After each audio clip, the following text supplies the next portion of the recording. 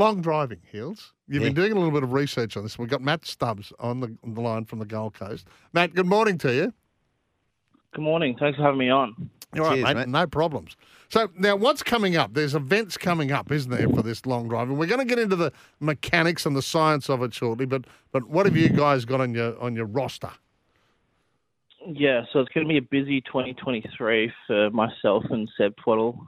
We're two of 48 athletes in a select field competing on the World Long Drive Tour in the US this year. And then we're going to supplement our schedule with some additional events on some smaller tours in Canada, Europe and Asia. But yeah, the big one's the World Long Drive Tour this year. And how many events is the World Tour? So there'll be 11 events and then the World Championships all in the US. Yeah, okay, that's great. Now, you mentioned Seb Twaddle. What about Joel Taylor? Is he in those 48? No, he's not in that field this year. He just looks scary, doesn't he? Does he scare you blokes as well? Or? No, not now that we hit it further than him, so that's all we judge it on these days. Yeah, righto. So, and this is brand new, the World Tour, and culminating in the World Championships. Well, the World Long Drive Tour was around before COVID. COVID, unfortunately, put it to a halt, and another organisation came in and took over, but it's back stronger than ever. An investment company purchased the rights for the competition, and they've splashed a lot of money into the event, and it's going to be big and keep growing every year now.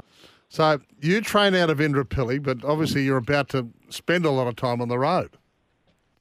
Correct, yeah.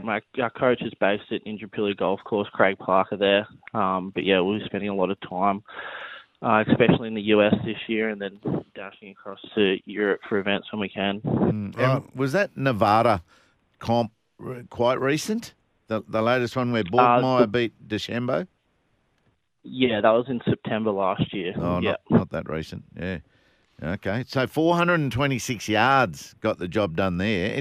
It's where the ball comes to rest, doesn't it? And in the sector, you've got to keep it straight as well. Correct. You do need a lot of power, but you need your finesse to control it and keep it in the 60-yard wide grid. All right, now we'll get into the basics. Yeah, let's get into a bit of the science of this. So, obviously, you're looking near 400 metres to be competitive. I mean, number one, that's mind-blowing. Yeah. Yep. And so at Indooroopilly, yeah, do you hit into nets, or do you run out of room at Indra? Have they got a good area for you? How do you go about it?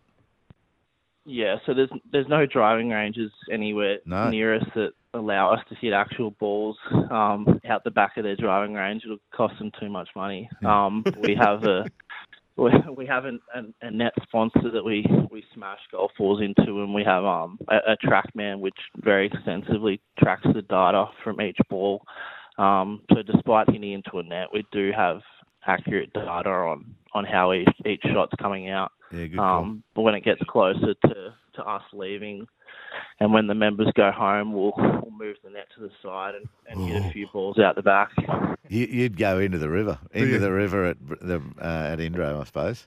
Yeah, it's we've measured it on Google Maps, and it's 360 meters from the range to the river. So I mean, if you went to the water's edge at Indooroopilly, you'd almost hit it to Brisbane Golf Club over at your old Philly, wouldn't you? It's a par 10. Hey, what about club head speed, which is obviously vitally important when you're talking long drive? Your club head speed, say to someone like Heels, who's what are you, a 12 marker? Yeah. Yeah. So to a good club golfer, talk the club head speeds. Yeah, so I'll give Heels some credit and say he's well above the average golfer that swings at 90 miles per hour on course. Then you got your average PGA Tour pro at about 117 miles per hour.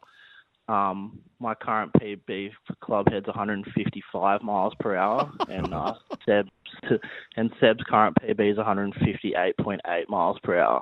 So, yeah, it's a whole nother level that we push the sport to, and it's really something crazy once you can see it and appreciate it in person. Now, explain to us. you're good at explaining this. How you create that club speed, that club head speed. Yeah, so it's quite an extensive approach to the golf swing for long drive. We're trying to optimize every possible facet of our body to increase rotation and increase torque, and then come screaming back at the ball at full speed. So, yeah, it's quite impressive what we're able to do with the body to maximise speed. Yeah. I was going to say, you'd have to be pretty elastic, wouldn't you? Yeah, a certain amount of flexibility definitely helps. Just a strong, explosive power base across the whole body is vital. And, Bryson DeChambeau, he was talking about he's gone into sort of, what do you call it, squeezing your organs as well. Do you feel that sort of pressure, that internal pressure? Yeah, you do.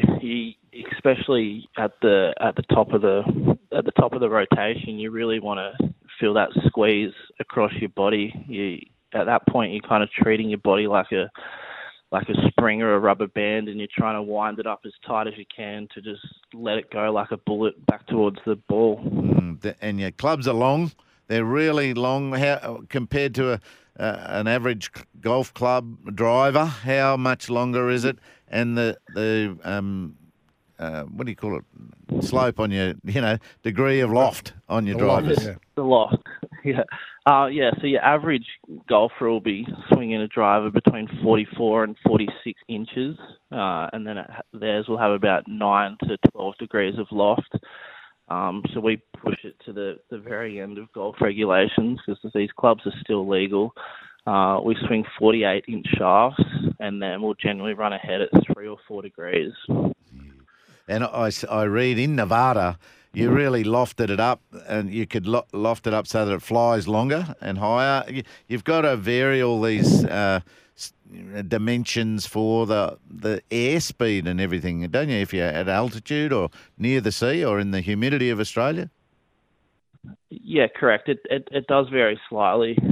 In America, especially at the last event and the first event, at the altitude, you generally want a little bit more spin so the ball will stay in the air longer, and then launch it between 14 and 16 degrees optimally, and the ball will just.